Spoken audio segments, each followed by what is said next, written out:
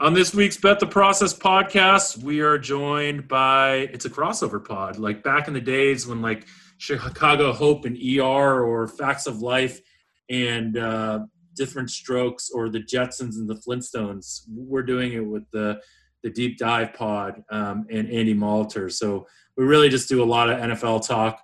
And, Rufus and I, unfortunately, get into some politics at the beginning. So if you want to skip past that, we have no problem with that. And with that, let's start the process. Bet the process.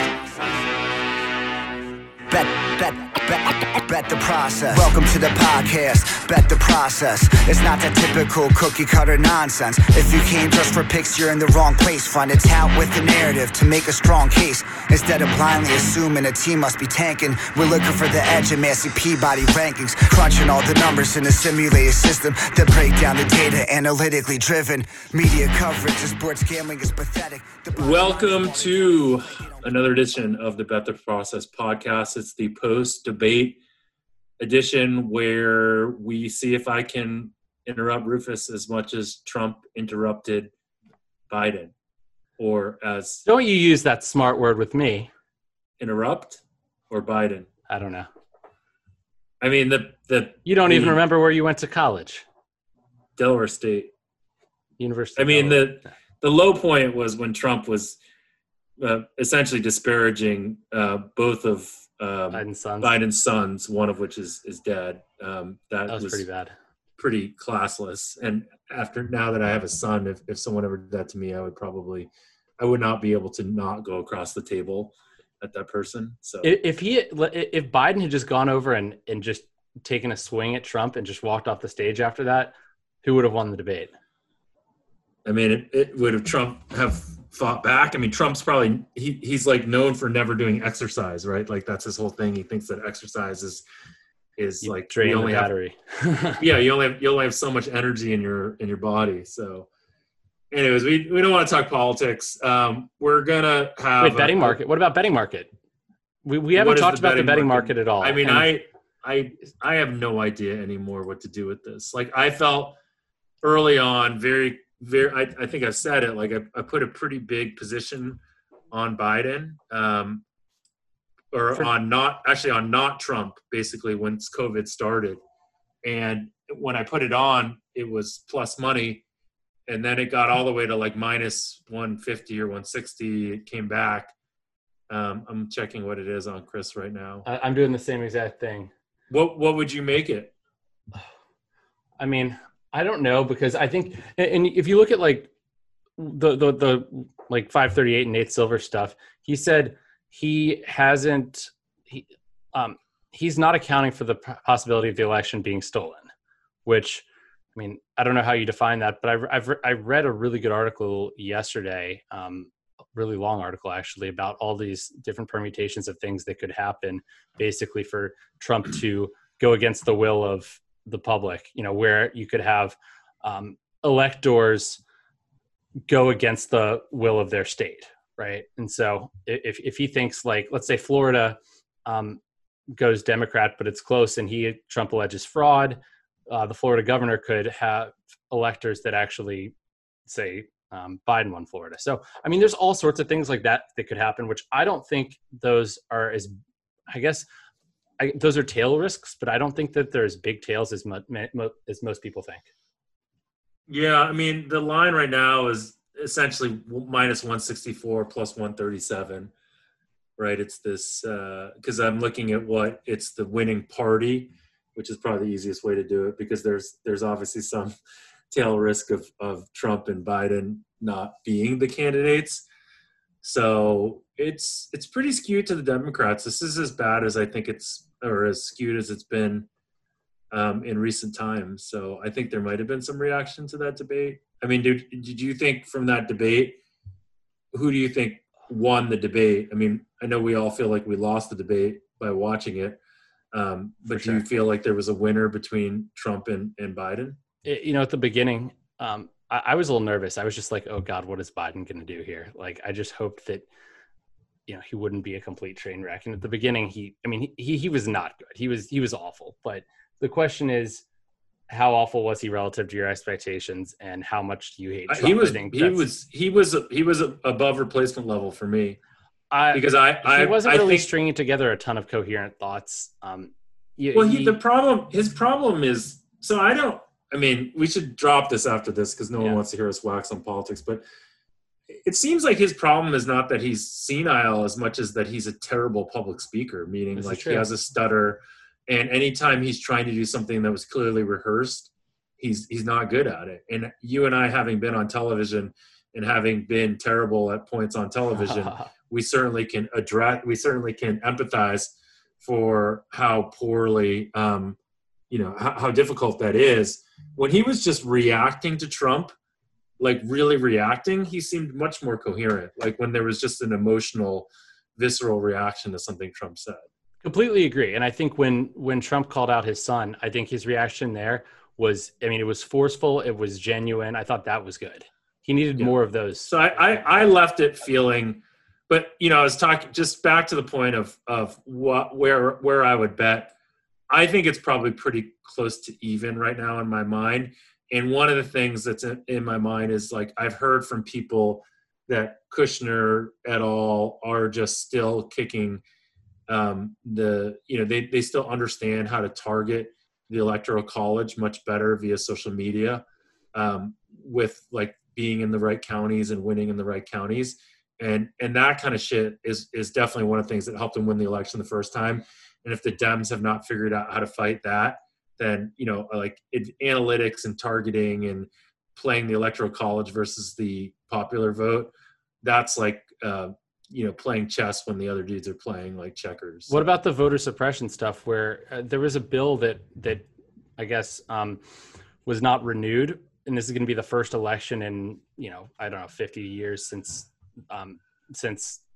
that was the case, or since this bill was not law, but that basically the bill prevented, or I guess it required a federal judge to okay people going to, like, working at the poll or something like that. But the big thing is now you can mobilize people to go and stake out the polls, and like law enforcement. He essentially said that. He essentially instructed his peeps to do that and do that. Okay, they can go to counties where mostly minority voters, basically to blue counties, and try block off roads, basically create a scene, have a protest. And I think these things are, So Rufus. Wait, I'm going to leave it at this though.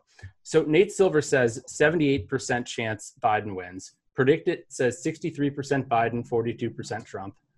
So let's say 60-40. And Chris is about that. Who's more right? I think Chris is probably the most right because it's the most close to even in that case. Because I would not put another position. I already have a position on roughly if you average it at like the Dems plus money.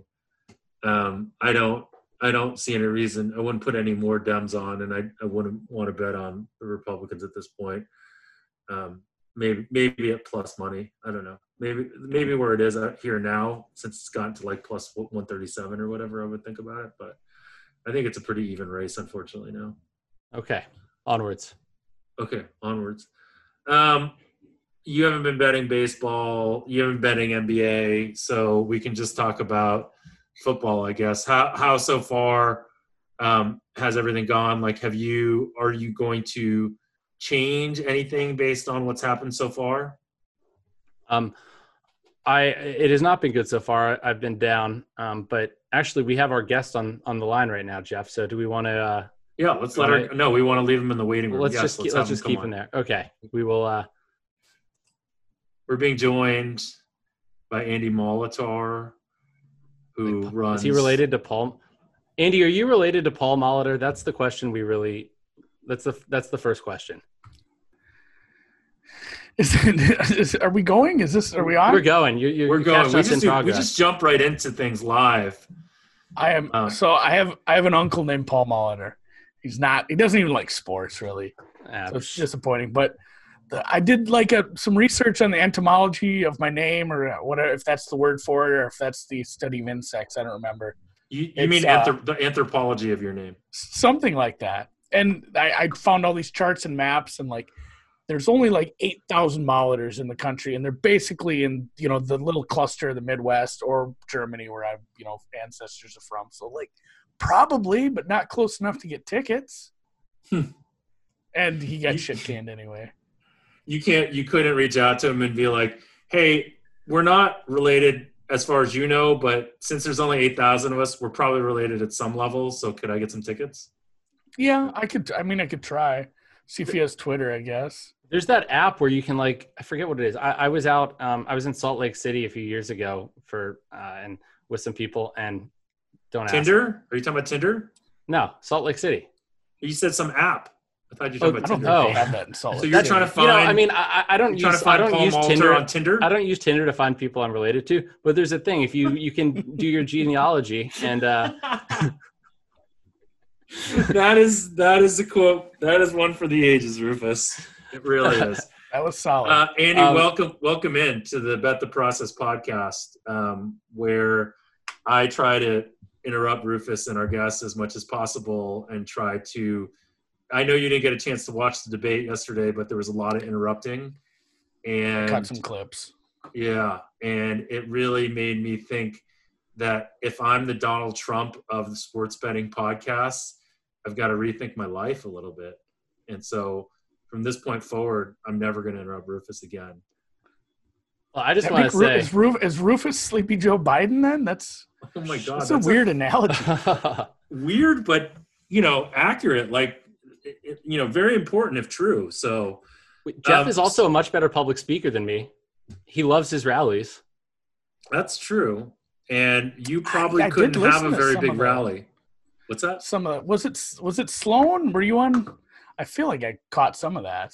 I mean, Jeff does I've done a bunch. He does a gazillion conferences a year. I do a lot of. He just tells people about card counting. I'm a good public speaker. I'm bad on television, and I interrupt on podcasts. There we go. And you're better than Serena Williams. When you're drunk, you're only a better after public I've been speaker out the whole than night Serena with Williams. Steven Jackson. So that's another story unto itself.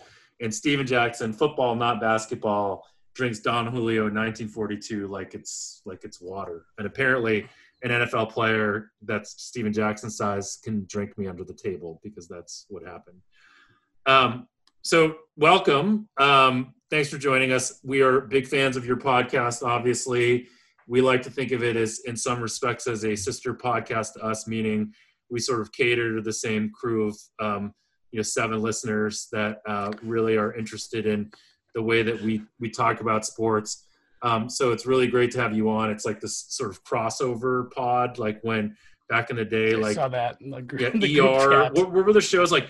Different Strokes would do one with Facts of Life or something like that. I mean, this is probably too old for you guys. I mean, you guys are old enough to. Do you remember the Jetsons and the Flintstones, the movie they made, where it's like they crossed over? That was something I recorded on like VHS tape off the TV. It doesn't even make sense because the Flintstones are from prehistoric times and the Jetsons are from the future. So how could they ever cross over? Well, I'm sure I haven't seen this in a few years, Jeff, but I feel like there's probably some time travel. Time travel is impossible, so I'm not sure how this all works. Cartoons, I guess. Maybe, yeah. But you know how the Jetsons were up in the air, like above the clouds? I think maybe it was some sort of alternate timeline where on the ground it was still prehistoric times. I don't know. I'm going to have to go watch that movie now. I feel like I'm not going to enjoy watching that at all. Do you think crossover. What do you think Fred Flintstone would have used more? Postmates for ordering like Brontosaurus burgers or Uber because he like wouldn't have to use his feet to drive the car or whatever. Yeah, that's the thing. Like the physics of that show. Like if those wheels are made completely out of like solid stone and he's pushing it along with his feet, and they're big feet. But and they were never wearing shoes, so anyways, no one wants to hear us talk about cartoons. Rufus and I talked for 20 minutes before you came on about politics. So probably of the 7 listeners that we have, there are maybe 1 or 2 left. So to those 2 that are around, let's talk a little bit. Wait, Jeff, I'm going to interrupt you. I'm going to interrupt you really quickly. I just want to know if that's a real house or a virtual background behind Andy. Because oh no, that's Okay, I was like, I need to be betting every single one of your picks. Like, it looks like a freaking model home. I should spin the camera around to see, like, this is I'm in a tiny little studio. There's a mini fridge with some LaCroix on top of it. So when we did the Pinnacle podcast, that wasn't your pad either? No. I was like, damn. I was so impressed. That was my takeaway. I do live in like an old renovated barn out in the country, but I do all the recording here from the studio. It sucks. Like, I got little kids. It sucks to have to tell them, like, hey, you need to like be silent for 2 hours in this house because I can't have you in the background. And I have dogs too, so it's so nice hiding from the family down here at the studio. We're okay with kids' noises as long as, like, you know, because at the end of the podcast, well, actually, this isn't the case. You know, we're also known notoriously. I don't have to go back to kids. Besides our interrupting, we're also known for having shitty sound quality. So, like, it would be nice if you had provided us some background noise that made us inaudible from time to time. Okay, so we wanted Andy to talk was about... also known for shitty sound quality, too. Oh, when I started recording out at the farm, we found out, like, oh, my internet's not great out here. That's half the reason we got the studio. Okay, can we talk about something? Yeah, let's talk about sports. All right. No, actually, we're not even talking about that. We're going to talk about something macro about creating the content that you guys create and the content that we create, which we all kind of joke is like niche content, but we also like really want to provide value to the people that listen. If you compare that to some of the other shit that's out there, tell me a little bit about like why you guys created the pod. I mean, I assume that you're a professional bettor that wanted to create some content. You guys started doing it. What was the basis behind how you guys thought about that? Yeah, and it's funny, like the NFL, it's obviously huge. Like the crave for content on that is big, but it's like the hardest thing to beat. And by far, it's not where I make money. Like college basketball is better. Honestly, golf is better.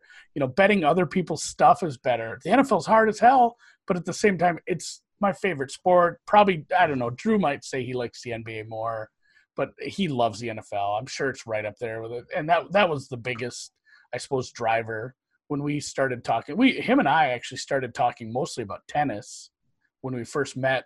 We met on Twitter, just like randoms. Yeah, I was giving him hard times about tennis picks here and there, and we got to start interacting a little. And he said, like, would you ever want to do a football podcast? And I said, well, that was back before there was a trillion podcasts too. So it was kind of new. And there wasn't a whole lot out there. I remember trying to listen to gambling content. It was probably before I even found you guys. I don't know. How long have you been doing this? I'm sure I haven't gone all the way back in the Bet the Process back catalog. I think this is August 2017. Yeah, I was going to say this is like our fourth season, right? Yeah, fourth football season. Yeah, fourth football season. And, you know, Rufus and I have known each other for probably, 5-6 years, something like that. Just a little longer. Maybe like 2013 or so. We met at Sloan. And yeah, I mean, obviously, the reason I asked about it was I've been thinking about, like, interesting business models for podcasts. And what would you guys think about if people paid us money to do a podcast, but that money went to, instead of us paying money? This is a really novel idea. But the money went to a like a fund each week that we put down on the picks that we were going to announce on the podcast that day. And, you know, basically then they get the best lines. They automatically get down. They get to hear on the podcast what they bet on and the reasoning. And then there's some like cut we take if we win. And that's like the pure business model for it, where it's like, you know, what do you think? I'm not a lawyer, but like, I feel like there's some hoops to jump through. I know somebody tried this and ran into some, I think, tax issues. There were some issues with giving someone else money to bet. I can't remember what the problem was, but there were some legal problems in the long run. It sounded like on paper, like, and you say it again, it does. It sounds great, because how many people out there can get down on the best line right away? Like Drew and I were joking about that one time, because you sit and look at these markets long enough, you just like, you want to tell people, just bet the side that's going to move. Like just this total's going to go up. Bet it. Why don't you just bet it earlier instead of asking people what to bet?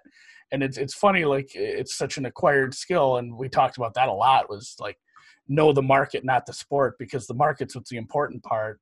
But yeah, like there are so many people that just aren't getting the best of the line. Go ask all the people that bet over 54.5 on Monday Night Football how they feel about life.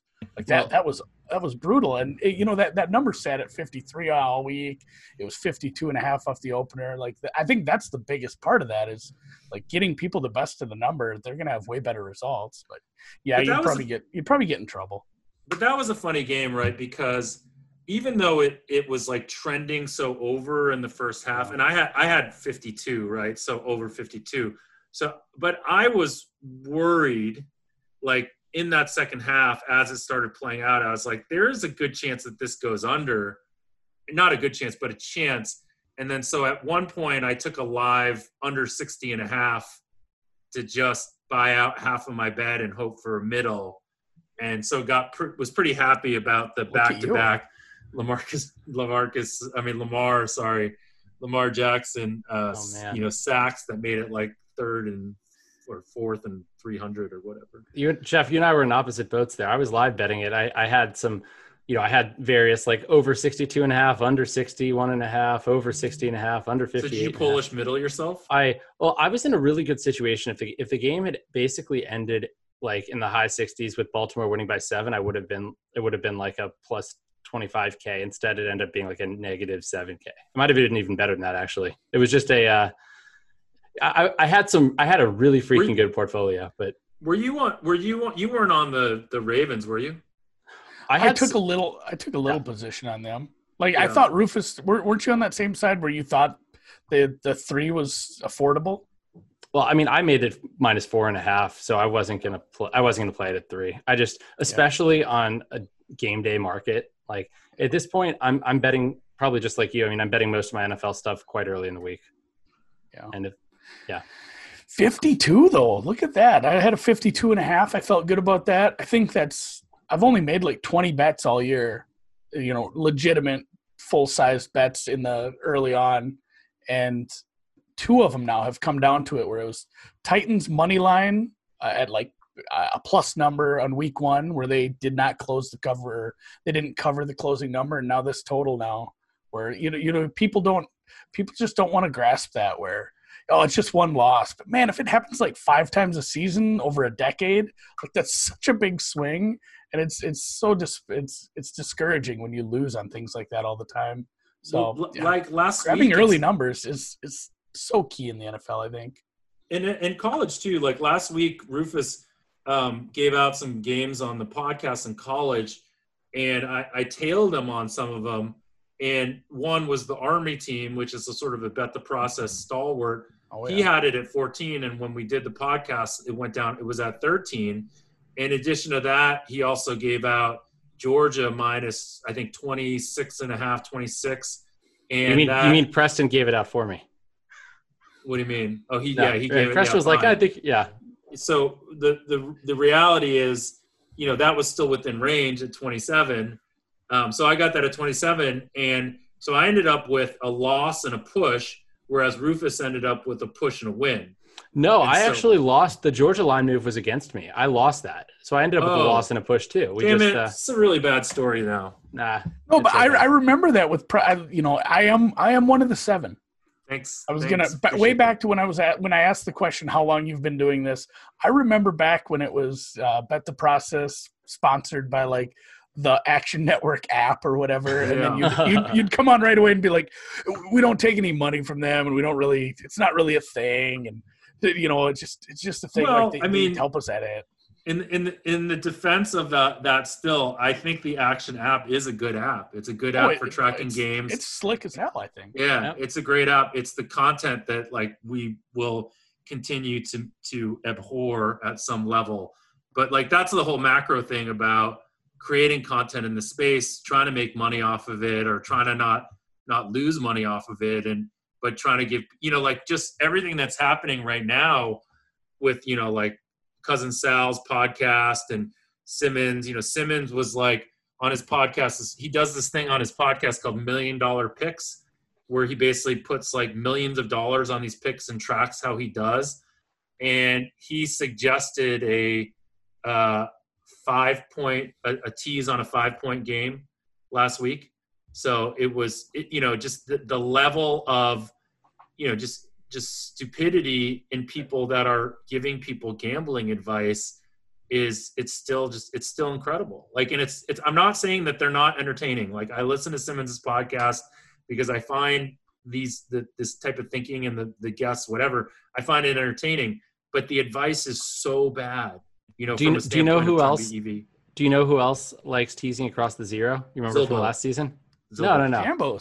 Jambos, yeah. We don't talk right. Jambos. Boy, you guys got I Jambos forgot they heavy even for a existed. while there. I don't know. Do they exist? I don't know. Well, we have a cease and desist where we can't talk about them, so I think you just violated that, Rufus, and we're going to get sued I'm again. not under that. Uh-oh. Yeah. I'm What's going on with them? Are they still around? I have no idea. Can they? I haven't heard about them. That was a big to do on, gambling Twitter for a while. That was like the hot topic for a couple months. We both, and to be fair, they teased across zero to get down more because they'd had those, and I think you guys even brought it up. Like they wanted to put more on the Vikings that week, and they were stymied by their own rules about only betting one unit, and that's the worst, dumbest thing in betting you see, where people are like, I have these set rules, I always bet this way. And if you put yourself in a box like that, you're going to have a bad time. Yeah. It's hard though, right? Because the chase is real. I may have gotten subjected to a little chase last week after being a little bit of on tilt after a not great Saturday and watching my Celtics lose a series 4-2 that they scored the exact same amount of points as the team that they were playing. But I think the discipline of betting the same amount sometimes it's not a horrible way to live your life. Yeah, no, you should have some framework for staking where you don't, I'm not advocating for a strong martingale system. I've gotten a little silly with the chase here and there. I think it was the Ravens Cincinnati. I had an strong look on an under last year, the year before, and it moved my way. I had several points of closing line value, and the opening kickoff got run back by the big underdog too. So it's a worst case scenario. It's not even the favorite that runs it back. It's the underdog. So then there's, just the way, there's no time decay yet. The favorite's down by 7 points, like worst case scenario. And I remember hitting way too much on the live under. And then of course the favorite scores again, way too much again on the live under. And I'll always remember that because they won. Like, I was bailed out. But you do that sort of stuff enough times, you're going to have one of those games where it's like, that was a gross swing, and I'm going to lay down, and I'm not watching the Sunday night game because I feel terrible about my life right now. The live tilt where you're chasing on live is the worst. It's the worst one. It's something. Because you can just get so much down on that if you really want to chase. Like I may have done that in a Clippers game when they were playing recently. I don't remember if they won or lost the series they played in, but it didn't go well. Needless to say. So back to the we're talking NFL totals. I think that segues well into talking about the NFL this year. Totals, overs, fewer penalties, blah blah. You guys have a take on this? Yeah, I liked Pizzola's chart. Did you guys see that? I think Rufus, you might have commented on it. I don't know where he's getting those numbers. God bless him for doing it, because I was trying to dig into that a little over the last week, and whatever he found is better than anything I was able to see. If they're not going to call offensive holding at any sort of clip, or several of these penalties, I don't have the math because it's nothing I've ever had to do. But I feel like there's people out there that do have the numbers on this, and just what your expected points, how much your expected points in the game or that drive go down by when you get an offensive holding call. Because it doubles your yardage to go if it's, first, second, and 10. God, if it's like a 2nd and 10 and you go to 2nd and 20, that's just, it's a death sentence. And the rate at which they've called some of these offensive penalties this year, I guess I'm not surprised that scoring is up. And then, I don't know how I subscribe to the theory or how much I subscribe to the theory of the no preseason stuff, but defenses kind of have looked a little rough, especially and maybe not as a whole. I'm not saying like every defense is bad, but anecdotally in my head, there are some defenses that I had rated highly this year that are playing down. And I think enough of them are that it's starting to stick in my head a little that defenses need the preseason a little. And someone says, the counter argument is how much do starters play in these preseason games? They play a bunch in game 3, a little bit in game 2, game 4. It's all just guys trying to make the roster. But I feel like I haven't really tracked it for defensive players. And maybe do you have an insight on that, Rufus, at all? Do defensive starters play a lot more than offensive starters in the preseason? Are they similar? I have no idea about that. But yeah, I have no clue. Yeah, you were asking about the expected points for the holding, and I actually dug that up this afternoon and tweeted out about it. I looked and I saw that the effect of holding penalties on total offensive EPA per game the last 2 seasons was 2.24 points, negative 2.24. This season it's been negative 1.19, so that's been about a point of EPA. And I'm doing it looking at the difference between the EPA of the penalty or the play after the penalty and the EPA if the penalty hadn't been called. So as if the play had played out. So if you had an offensive holding and had a 30-yard pass downfield, it's nullifying it, that's going to be more costly. Because I figure if the refs are, I don't know. I mean, I think for penalties in general, yes, of course, sometimes maybe without the holding, it's a sack, but if you have the holding and it's, if it's not called, it's a 30-yard pass play. So, and if you're doing it the same from season to season, then I also looked at penalties in general, not special teams, just offensive, which means defensive for the other team. And in 2018, penalties boosted offenses, offensive EPA, both teams as a whole by a net of 2.15 points a game. Last season it was 2.62, and this season it's been 4.33. So right there, it's about 2 points higher because of all the extra defensive pass interference calls we've seen as well. So, and you brought up a good caveat on the offensive holding. I went right to the negative yardage on the penalty after the play, but how many times do you see a long run or a pass where the quarterback had all the time in the world?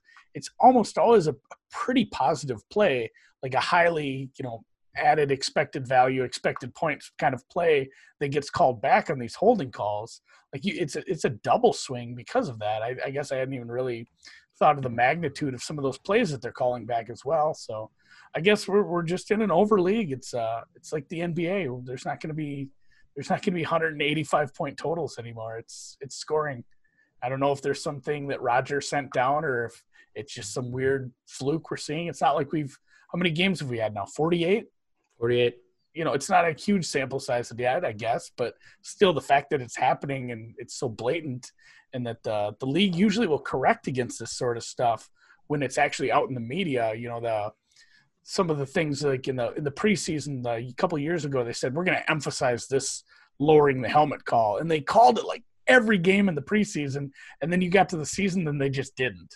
So I never understand, that's not just a fluke. There's some memo getting passed around to the, Blandino or whoever it is now. There was a directive. There was a directive to call only more egregious holding penalties if not to call the ticky tack. How do you know this, Rufus? It was in the media. I read an article. But we all know the media's fake news. So was it CNN or was it Fox? ESPN, I think maybe. That's that's a liberal, ABC. That's a liberal media outlet. So that's definitely fake news. Do nothing. Which side is pushing this? Probably is the liberal. I think it's the refs. This could go all the way up to Trump because he did save Big Ten football. Remember, he made a big point to say that, which is incredible. So, Andy, my question to you then is, as you are making your totals this week, where do they lie relative to the market overall? Are you right in line? Is your average total the same as the markets, or are you low or high? I've kind of had to scrap what I do, almost. That's fair. Do you know what I'm saying? Yeah. I can't adjust fast enough. And it's like this with some sides too, that have had too many injuries where it's like my number's rubbish. Like how are you going to evaluate the 49ers last week? Like you want to go back and look at like the 2018 49ers? That's a joke Drew has kept making. Like this is the 2018 Niners. We should use their numbers. But yeah, it's going to say to bet a bunch of unders because these are getting out of hand. Like Cleveland, Dallas 56. I'm going to want that under. Like the 58. It's come down to Atlanta, Green Bay. That 58 got hit hard. It's down 56.5 at Pinnacle right now. There's a couple of them that are finally seeing market resistance, and I said this on the podcast that we did earlier in the week. Like I'm fine with one more week of overs because once we get to some divisional games next week, I think hopefully we're in for a nasty market correction and everybody loses all their money. But at the same time, like Minnesota, Houston, and then you've got COVID games. Like I bet an over in the Minnesota Houston game. I don't know how I feel about having that ticket anymore because Minnesota just straight up isn't going to get to practice. Yeah, I'm not even sure if that's a good thing or a bad thing. I mean, you saw that line move. I was like, oh wait, I showed some good value on Minnesota, and then I was like, oh wait, okay, they're not practicing. That makes sense. Yeah. So they're literally not practicing this week. Because we have value in them, and I haven't bet them yet. And we had value in with the 4, and it's up to 5, and so they're not going to get to practice. It made it sound like they can do a walkthrough on Saturday, but I mean, you see what happens with these teams, and it doesn't happen as often. But when you see these teams that get the full week off from like a bye week or from a Thursday to a Sunday, and then somebody else gets the shortened week off a Monday, it makes a big difference, and they get bet every time those pop. They get bet the other way. Like this is if they're not going to practice. I made that same reference to the Pittsburgh game. I just read Chris's rules. It sounds like bookmaker will probably cancel anything that you bet on Pittsburgh, which makes me sad, I guess, since that's where I bet a lot of my Pittsburgh. They said it has to be played the same day, and if they do move it to Monday, I think they'll cancel tickets. So that sucks, but I said if Pittsburgh opens back up at like a 3 and Tennessee hasn't practiced all week, I probably make my number like a 6. You know, I made it a 3. I bet Pittsburgh, and like it has to change quite drastically if they can't practice all week. I thought you were saying all the rest was good, though. I thought you were saying the rest is so good. I guess the rest, you know, the time. Yeah. I guess, yeah, semantics on that. The rest, as far as 10 days to practice, game plan, install your scheme. Like, I don't know. Maybe they're doing Zoom meetings and talking, but I don't know how you install a new offensive scheme or any sort of wrinkles for this game if you can't practice at all and just do one walkthrough. Like, I feel bad for Tennessee and Minnesota in this Roger Ball league that they're just going to be forced to play. But at the same time, what else are you going to do? You can't play double headers. You kind of have to have the games have to happen this week or like early next week. Otherwise, like you're kind of screwed unless two teams have the same bye week. Yeah. And that's where we wondered out loud yesterday about that. If when they did go ahead with the season, say we're playing, if all the owners just said, you know, somebody's probably going to draw the short straw this year. Someone's going to have Corona. Someone's going to miss a bunch of practices, and sorry. Like, everybody needs to just take their lumps, and if it happens to you, you know, that's tough cookies. We're playing these games either way because it's not baseball. You can't pull the St. Louis Cardinals thing and just play like 40 games in 30 days. It's just not that kind of sport. So I'm not surprised they're playing, but at the same time, it's rough for Tennessee and Minnesota. At least Tennessee's not 0-3. Minnesota finally got their offense going, and now they're dealing with this. It's not fun to listen around the water cooler up here right now. What did you guys? You have to I was going to say you have to substitute something for the unfairness of teams having to play home games in London. This is fair. This is the London game, I guess. We got it back. Can we go back to the narrative around penalties real quickly? So yeah. I have Rob's numbers pulled up in front of me, and you know the false start one obviously makes some degree of sense with no fans. The offensive holding one is obviously one of the biggest ones, right? Or is probably the biggest one. And is that, I mean, could that just be small sample size at this point, or you think that's a directive and that will continue? Well, I mean, there was a directive, like I read from the fake news media at least. So I think that's something that to most people makes the product better. if you don't have a holding call like all the time, right? So I think it makes it a more watchable game for sure. But I mean, I hate the penalty. I hate watching games with a ton of penalties. It's not fun. You know, he just gives you averages here, so you don't have like the full data set. But to have that big of a swing, even just in, like we said, 48 games, like, is that a big enough sigma where it's like, all right, this is not just noise, even in a small sample? I mean, it's a hefty swing. I'm just looking at offensive holding, which I think is probably going to be the biggest one. It's twice as big as any of the other penalties here above it, delay a game and false start, the ones that get called quite a bit. And at the same time, like we said, it's actually during a play, usually a play that has a positive outcome. So sometimes it's like a 40-yard swing. It's a massive swing. And if you're having almost a full penalty per game less on that, you're just extending one more drive. And I don't know, Rufus probably has a number for this. So like, what's the average expected points on any given drive in the NFL? I don't know about that, but I mean, I have a query out of what the average EPA loss is on a holding penalty and I'm not sure if actually I'm including.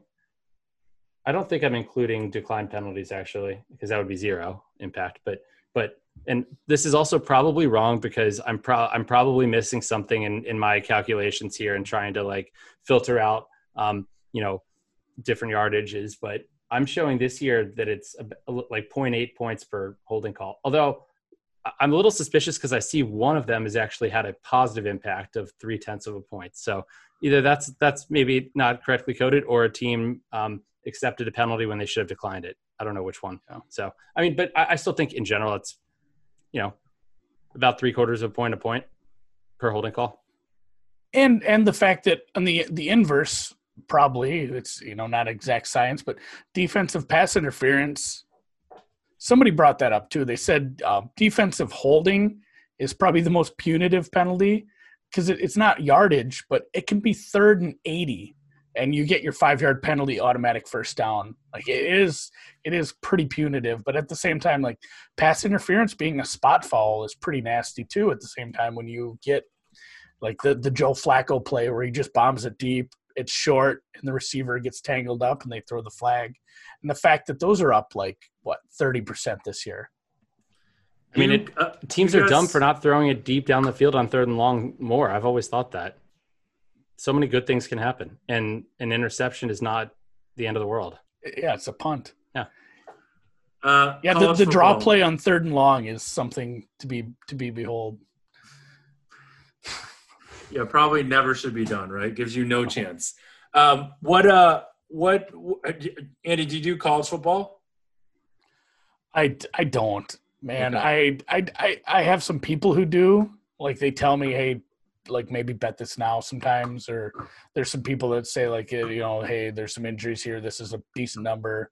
I bet Army a lot too, like that's a team. I like that team. Yeah. That's a game I will always bet is the Army Navy game too, because it's standalone. Usually got that. And then like the FCS playoffs on another TV. But I don't bet a ton of college. This was the year though. This was the year, guys. I was going to sit down in the spring and I said, I see all these guys I know crushing college football, especially like the first 5-6 weeks, because the theory is you can say, well, I don't know much because the teams haven't played yet. Well, you're in the same position as the risk managers and the bookmakers and everyone who's putting lines out. Like you can do the work and try to get an edge on that. And I think that's why people do well early on in the season. And I said, I'm going to do that. I'm going to make numbers. I'm going to do the research. I'm going to put college football numbers together this year, and I'm going to make some money on it. And then, March Madness got canceled. I was going to start on it right after March Madness. And I said, I don't know if we're going to play college football this year. Like, I think I'm just going to completely scrap that. So I wasn't rooting for them to scrap it. But at the same time, once they started going with, only these conferences are playing and only conference schedules and stuff, I said, God, maybe I'm happy that I didn't put a bunch of time and effort, because that's the thing that we probably lack the most doing this sort of stuff is time. Like there's always 30 projects in the queue that you never get time for. So I guess I'm glad I didn't waste a bunch of time, and I'll just degen out with a few numbers here and there on Saturdays. Plus, I do too much of this stuff, and I'm gone all day on Sunday watching football.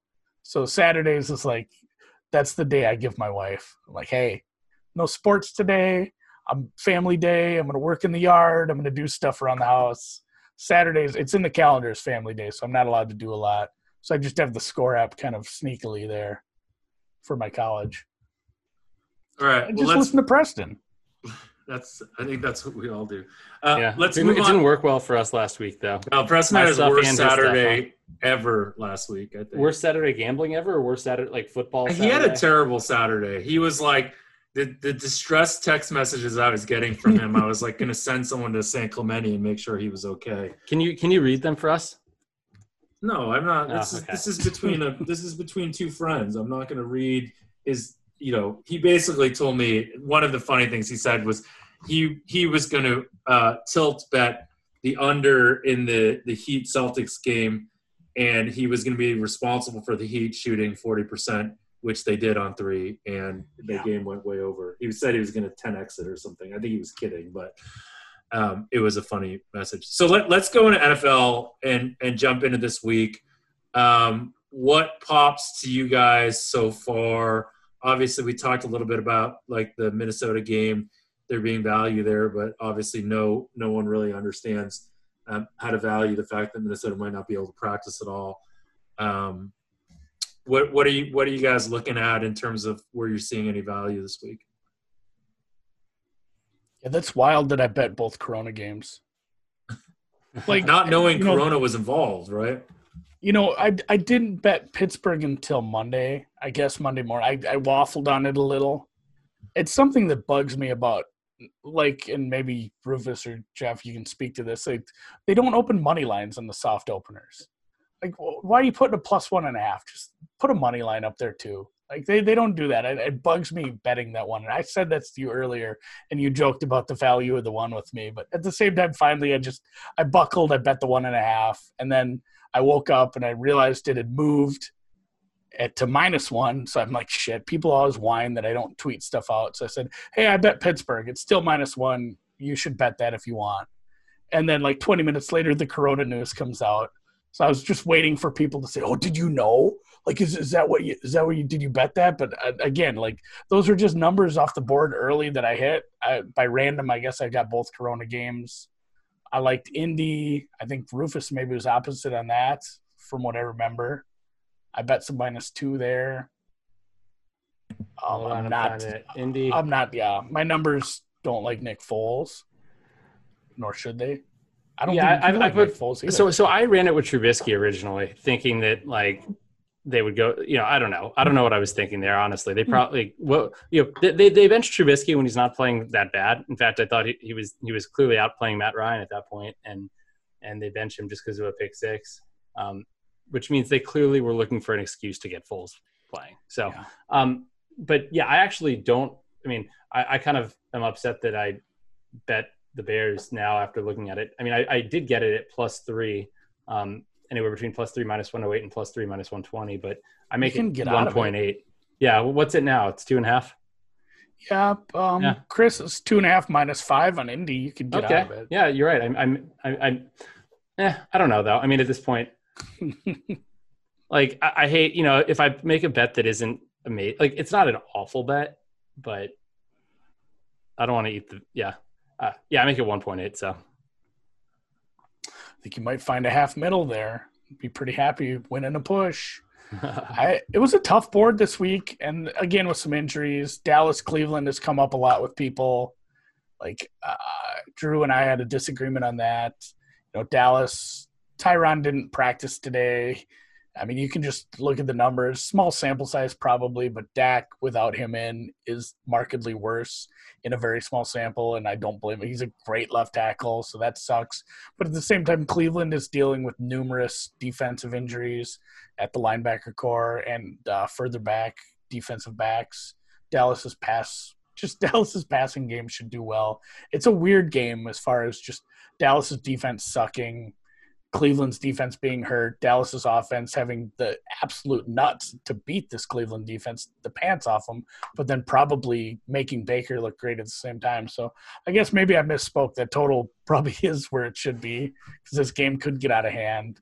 I said if Cleveland's injury news goes tits up and things aren't looking good for them and Dallas has good news, I'd probably make a value on like Dallas -4, but it's kind of just sitting there at 4.5. I don't think there's a lot of action on it, I guess. We like the Browns plus the 4.5 there. You guys see the interesting sort of stat on the Browns defense where they are terrible on, they're like last in points that in drives that don't end in a turnover. So they've definitely, their defense has been lifted up by turnovers, almost like disproportionately. Makes me worry. I think this game will go over, and honestly, not love the position that we have on the Browns, but you bet the numbers when they're there. They haven't been like last week. They got like 5 turnovers from, granted, a very bad football team in the football team. Hey, don't talk. Well, no, I'm the only one allowed to talk about my football team like that. Yeah. Forgot you're a DMV guy. I only see my numbers have them is only +8 in terms of turnover EPA this season. So sure, I mean, which puts them in like 1, 2, 3, 4, 5, 6. I mean, it's like 10th in the league, but it's not like egregious like Tennessee and Baltimore is in New England. They've been super fortunate, or good at deflating balls. I don't know, one or the other. I mean, it was a bad team. You expect bad things happen to bad teams. Like, they have that roster's pretty rough out in Washington. So I'm not a Haskins believer anymore. I was hopeful, at the beginning of the season, I didn't really have a prior on him because Gruden put him in weird positions all the time. It was like, well, did we really see if he's good or not? And I guess now probably we have, and he's not very good. So I'm not super high on them anymore. I just need Chase Young to get healthy again, win some award props for me. We like bet against them. Baltimore -13 to the moon. You love that, really? We took it. We took it early. We took it before the game. Before the game, it said because again we were kind of Baltimore sided. Said maybe this gets to 14. Maybe it still does. And we kind of said the middle class is dead. That's the new one. Last year it was last year home field is dead. This year the middle class is dying. Again, we're just going to keep going back to. Like, I don't think you can make dying analogies in this year of COVID. That's fair. The middle class is withering away slowly.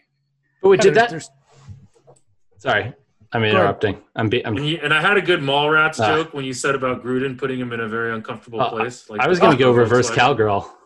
Like the back of a Volkswagen. Okay.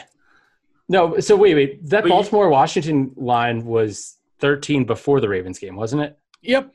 Is it still? And it's still 13. That surprises me that Baltimore didn't get downgraded there at all by the market.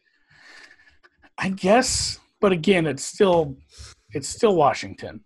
Yeah, but they clearly, I mean, Baltimore. Yeah, but if they took Rufus, if they took sharp action at -13 already, there's no reason for them to downgrade that, right? Because they know people are still going to want to bet on Baltimore. And then they know that if there's sharp resistance at 13 or lower, then why would they do that? Well, I mean, the Monday market when a team is playing a Monday night game for the following week's game is typically, I mean, you can't get down that much on that. So I don't think they were taking they were taking big sharp action just because it's really hard. They took Andy's action. They took Andy's action. So limits are down on Sunday. Are you saying he's not big sharp action? I would come over the top just like Biden and Trump at Rufus for that. So. No, and it's funny. Both it's a good example. Both of those Sunday markets for the Monday night teams, they didn't really make an adjustment like the New England Kansas City line either. And I took New England +7. It was 7. That was maybe my favorite moment of the Pinnacle Pod with you. Was when after we got done and you asked like, oh, cool, when are we going to air this? And Ben's like, oh, no, that was live. And you're like, oh, Maybe I Shit. shouldn't have said. Maybe I shouldn't have mentioned some of the bets I haven't placed yet. Your face was. I'm like, my partner's like, doing the trading as we speak right now. Like, Yeah, we're moving that Monday cracked me up pretty afternoon. good. Yeah. So you're Yeah, on you're neither on of the those markets Patriots at really plus took- 7, the roof. Yeah, I was on that on Monday. I wouldn't have played it. I wouldn't have played it. I wouldn't play it now. I mean, I make it 5.3 now, so that's not enough to play. You mean you wouldn't make it because it's juice now? Well, no, because when I bet it, Kansas City hadn't played Baltimore yet. Kansas City had a big boost from that, which I don't understand if the market isn't giving Kansas City a boost and Baltimore a downgrade. I had, Kansas City played, they had the number one game grade last week, by a point and a half over San Francisco. And I had them fundamentally as 15 points better than Baltimore, which is basically right around the score different, like what the score was. Baltimore didn't get unlucky. Baltimore played awful across the board. And it would have been worse that's if it maybe wasn't where for the that downgrade, depending on what metrics you're using for your game grades, like it's hard once a team starts playing bad. I don't know, like bad play begets bad play.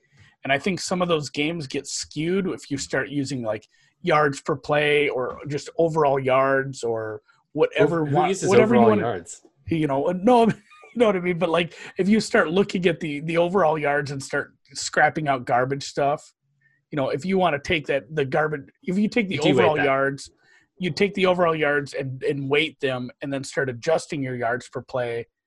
And you look at that and I don't know. I don't know if that makes any sense that bad play begets bad play, but once you start getting into, I guess what I'm trying to say is the game script or the flow of the game. Once you become a team that's down by 17, I think the grading has to be a little different on those drives. If you're doing yard per play on those drives, and that's what I'm saying. I don't know how you do it, and I don't know how other people do it, but apparently the way they did it, they didn't downgrade Baltimore all that much. I mean, I would say normally if you're down 17, it's a game script that's going to promote a higher yards per play than a neutral game state because the defense is going to be, playing a little softer. But we also have Baltimore being a team that, Baltimore last year they weren't good playing from behind. I mean, look what happened against Tennessee. Like they're not a team built to just drop back and throw the ball a ton, right? So I think that's not the strength level. I mean, they're the best rushing team in the NFL by a wide margin in terms of volume times success.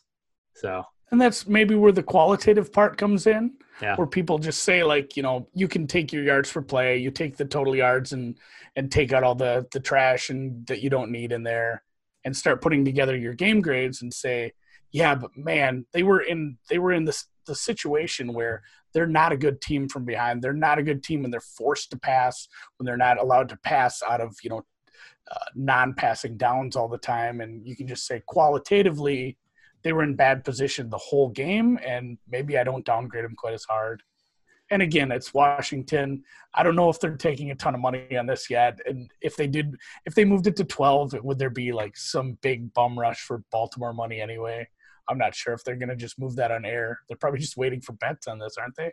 I make it 10. I'd made it like 12 before the game or 12 and a half before the Monday night game. So you're probably going to take some Washington? I think so. We haven't bet it yet. I don't know why, but we haven't.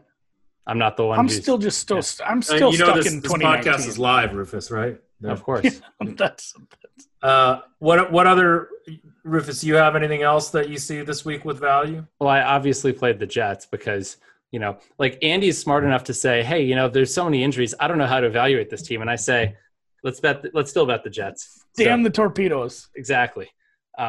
But, I got some positive line move there. I mean, I betted it at +3, +3 between -1 and 11 and -115. What was all that line move? I think part of it, Mark Rippon is coming out of retirement as a 60-year-old and playing quarterback. Oh, is Rippon starting? Yeah, Brett Rippon is starting. I didn't even say the right name. Like I didn't do that as a joke. I really don't know the kid's name. Is that a choice or is Driscoll hurt? No, that's a choice, I think. But how much of a downgrade can he be from Driscoll? Like Driscoll is not. I don't know. I mean, he's the. Yeah. I mean, you know what you're getting in Driscoll, I feel like. I don't. That was my I don't argument behind closed doors on that one. Like I know plenty of people that have Jets +3 in their pocket, and I agreed with them. I said, yeah, like just based off some of the stuff that Fangio said, and like we don't really know which quarterback we're going to start. Like, how are you going to game plan then, unless you're just lying? And then he's like, maybe we'll play a couple guys. I don't know. We'll play a couple quarterbacks. He could maybe use one of those timeouts from the first week and figure it out during practice. Maybe they won't play a quarterback. Yeah, just maybe they'll play a quarterback on. Maybe they'll play. Maybe they do like Kentucky ripping does, on the offensive line. They'll use a wide receiver at quarterback. Maybe they'll trade for Bowden. Yeah, that move is aggressive now. There's some. I mean, it flipped. It's a flip favorite off of 3. Yeah, I mean, Pinnacle's -2, -07 now. Wait, Jets -2? Yes. Yeah, man. Hey, validation of my Jets love. Jets are going to lose by 4.5 now. I know. I'm sure they will. The Jets are Cleveland back from a few years ago. This is completely that same situation. The Jets are going to get blown out, or they're going to win in a close game. What do you guys Adam make Gase's coaching career in a nutshell? What do you guys make the Jags-Bengals game? I make it a pick. I like Yeah, I like Jacksonville there. We like Jacksonville there also. That's why this is one that hasn't made sense to me, and I don't know why I'm waiting to grab the 3. I don't know if people put a lot of stock into that Miami game. Like that Miami has some decent defensive pieces, and that was a rough spot for Jacksonville. I thought the offense might look a little better, but Cincinnati, not a good team, but they shouldn't be laying 3 here. Or they haven't looked terrible. But again, if you want to, however you want to game grade that Eagles game, like I didn't even want to go back and look at that box score. That was such a sad game to watch.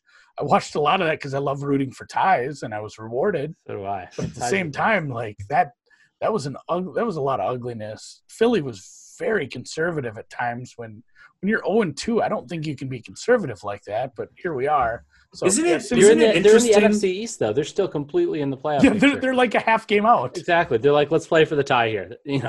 We're gaining ground. Doesn't it feel like a lot of the people that were like advanced analytics people have somehow lost their way again? Like the Harbaugh, that first field goal that he took against Kansas City last week, that was so counter to the way they played last year. Last year, they wouldn't have taken a field goal in that same situation. And in a scoring environment that was going to be so high, that made like zero sense to me. Do you think there's something going on there, or do you think he just had some strange, cold feet decision making at that moment? Yeah, they have a guy on staff. That was like the ultimate me getting mad about having an idea and then finding out somebody had already done it. When I found out that they had a guy on staff to help with those decisions.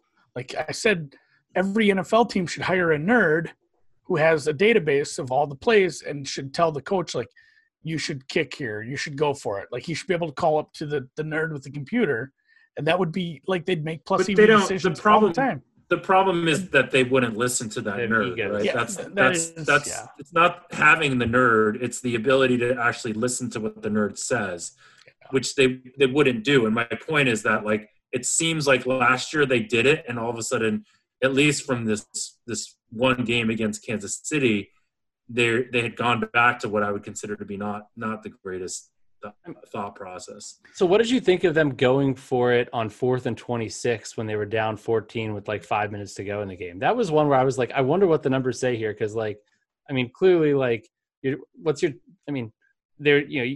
know what the odds are of converting. You got to basically hope for defensive penalty or, it's gotta be like what, 10% maybe? Better or worse? I don't know. I'm just literally guessing. That same play, because you read enough. What about if you run a draw there? If you run a draw, you should run a draw. They'll never see it coming. My all-time favorite play is Derek Carr throwing it away on 4th down. the ultimate in just waving the surrender flag and just succumbing to not being in analytics. But that field goal felt gross, and for the most part, well, no, they went for it. Like Jeff said. No, you mean early in the field game. goal, Sorry. Yeah. the very first drive, the field goal, especially the way the offense was moving, said 30 yards down here. It feels like they should go for this. And, I don't have all my charts. I don't have charts. They're not sitting in front of me. I don't have to make these calls, so I'm not wasting my time on that. But doing, reading enough of that or following some of those Twitter accounts, like what's the EDJ Sports or some of those that actually put the percentages to it, you see that enough times, but they should not have kicked that field goal. And it felt really weird for Harbaugh and Roman to do that. And then at the same time, like Rufus said, we got to that 4th and 26. And usually I have an inkling where this is the right call. This is the wrong call. And they went for it. And I'm like, I have no idea. There's no way for me to just quick math this in my head, what the percentage is or what the EPA, what the WPA would be here. I don't know if they should do this or not. I guess they went back to the old Flacco thoughts of we're going to get DPI here and this is the only way. But yeah, I guess I don't have a problem with them doing it. No, I would guess that the delta in that decision was tiny because the field goal adds points in the field goal adds expected value in the world that you're going to get 2 touchdowns, which is probably a low likelihood. And there's also a very low likelihood that you actually get that. So I would say that was probably a tiny difference. Some nerd run this for us, please. Well, that's the thing when it's a coin flip like that, when it's 50%, in the open world like that, in the NFL with so many variables, that's where it's not what your blackjack stuff. What's the difference? Hitting your 12s against a 2 and a 3, it's an edge to do it, but not a ton. But that's such a controlled environment. You know what I'm saying? Well, and also he had made a blackjack analogy. It's not totally. I'm going to tell you, it's not totally a great analogy, and the reason it's not totally a great analogy is because one, it's such a closed system. Yeah, it is. The answer versus having all this exogenous stuff that's not in there. And the other reason is if you play blackjack enough, you're going to get to make that decision so many times that you can allow it to be a completely analytical decision. Whereas, but Jeff, you're saying this is a closed system. Jeff, you're saying, okay, but blackjack's a closed system, football's an open system. There's all this other stuff that we don't know. Yet you're saying, oh, they're all making the wrong call, despite the fact that we have less information. So I think that almost makes it, that argues against. I'm agreeing. Which one are you saying the wrong Jeff. Call? No, that's what I'm saying. I'm agreeing with you, Jeff, 100%. That's what I'm saying. You have this closed system where even if, let's say, hitting your 2 against a 12 was a 50.11, 50.001, just the mildest of advantages, that being a closed system and the fact that you're going to have that scenario over and over and over thousands of hands, you do it because eventually the math is going to work out. But if it is a tiny advantage in an open system like the NFL, that's where I don't give a shit if it's 51-49. You can use some anecdotal or situational analysis in that case. But some of these ones where it's they're losing a 5% win probability on these 4th downs, those are the ones that bug me. What did we say on those down by 14 situation, scoring the touchdown? That's 12% that it adds. Is it? Well, it's 12%. I think, or whatever. It conditional on you scoring another touchdown, right? It's saying if, which isn't the case. So if you knew you were going to score another touchdown after, if you're down 14, you score a touchdown, you're going to score another touchdown. Yeah. It's a very significant boost. No, I mean, well, we should just do the number. We should look the numbers up. We're a bunch of nerds that actually aren't even quoting numbers. All right, last game, because we're running up on an hour here and we got to let our guests go. Last game, Niners, Eagles, showed, I think it's 6. It's up to 7. When I saw it, it was 7 even. Our numbers actually like the Niners in that, minus the 7. Any thoughts there? There's some cheap 7s still, or flat 7s at least. It looks like Chris has a -9. Yeah, for sure. Especially if you hear good news about Kittle and somebody's slow. I mean, if San Francisco gets good injury news, they're even saying Jimmy G might play, which honestly, in my stuff, I don't know if it makes a huge difference to me. I don't think it's a huge doubt. Like it's not a bad backup. He's a guy who's played a bunch. He started a bunch, and he's not gonna like kill you. He's like Teddy Bridgewater plus, I think. So I'm fine laying 7 here. Philly is a mess, and the injuries keep piling up for them. They had several more. Traveling from even with it is a late game, so they get a little extra time. But traveling East Coast to West Coast to play a primetime game, have fun with that, I guess. With all the injuries and just how like that team has to be, just if you want to go down narrative street, like that team has to be feeling really awful about themselves after tying Cincinnati. And yeah, it played in. I don't know if that's something anyone even factors in. I mean, you do it in like a short series in baseball or basketball if somebody had to play several overtimes, but in that case, both teams did. You're looking at bullpen or usage, but in this case, they did play the full damn overtime. And it was painful to watch. Very painful. It was the worst. Yeah. Well, Andy, 7 with the year. Thanks for joining us. This was fun. Yeah, thanks. Fun to have a crossover pod. It's Anything weird, else? Like I won't listen to you. This will be the episode I don't listen to. Like I'm not going to listen to myself. Oh, good. We can do it after. Like you lost with one them where we listener just for talk the about week them. now. Oh crap! We only have 6 listeners this week. We're gonna have to That go was on really bad Twitter and idea. shill for an additional listener, I guess. I'll listen to the part before I came on, I guess, for sure. You got me there. All right. The part where we talk about nothing, basically. The podcast, like generally the first 10 minutes are like, yeah, you can fast forward if you don't really want to hear just random discussion about, yeah. Well, thanks for joining us. And with that, let's end the process. To break down the data, analytically driven. Media coverage of sports gambling is pathetic. The bottom line is watered down. It seems like they don't get it. Puppet teaser, but the engine's running off unleaded.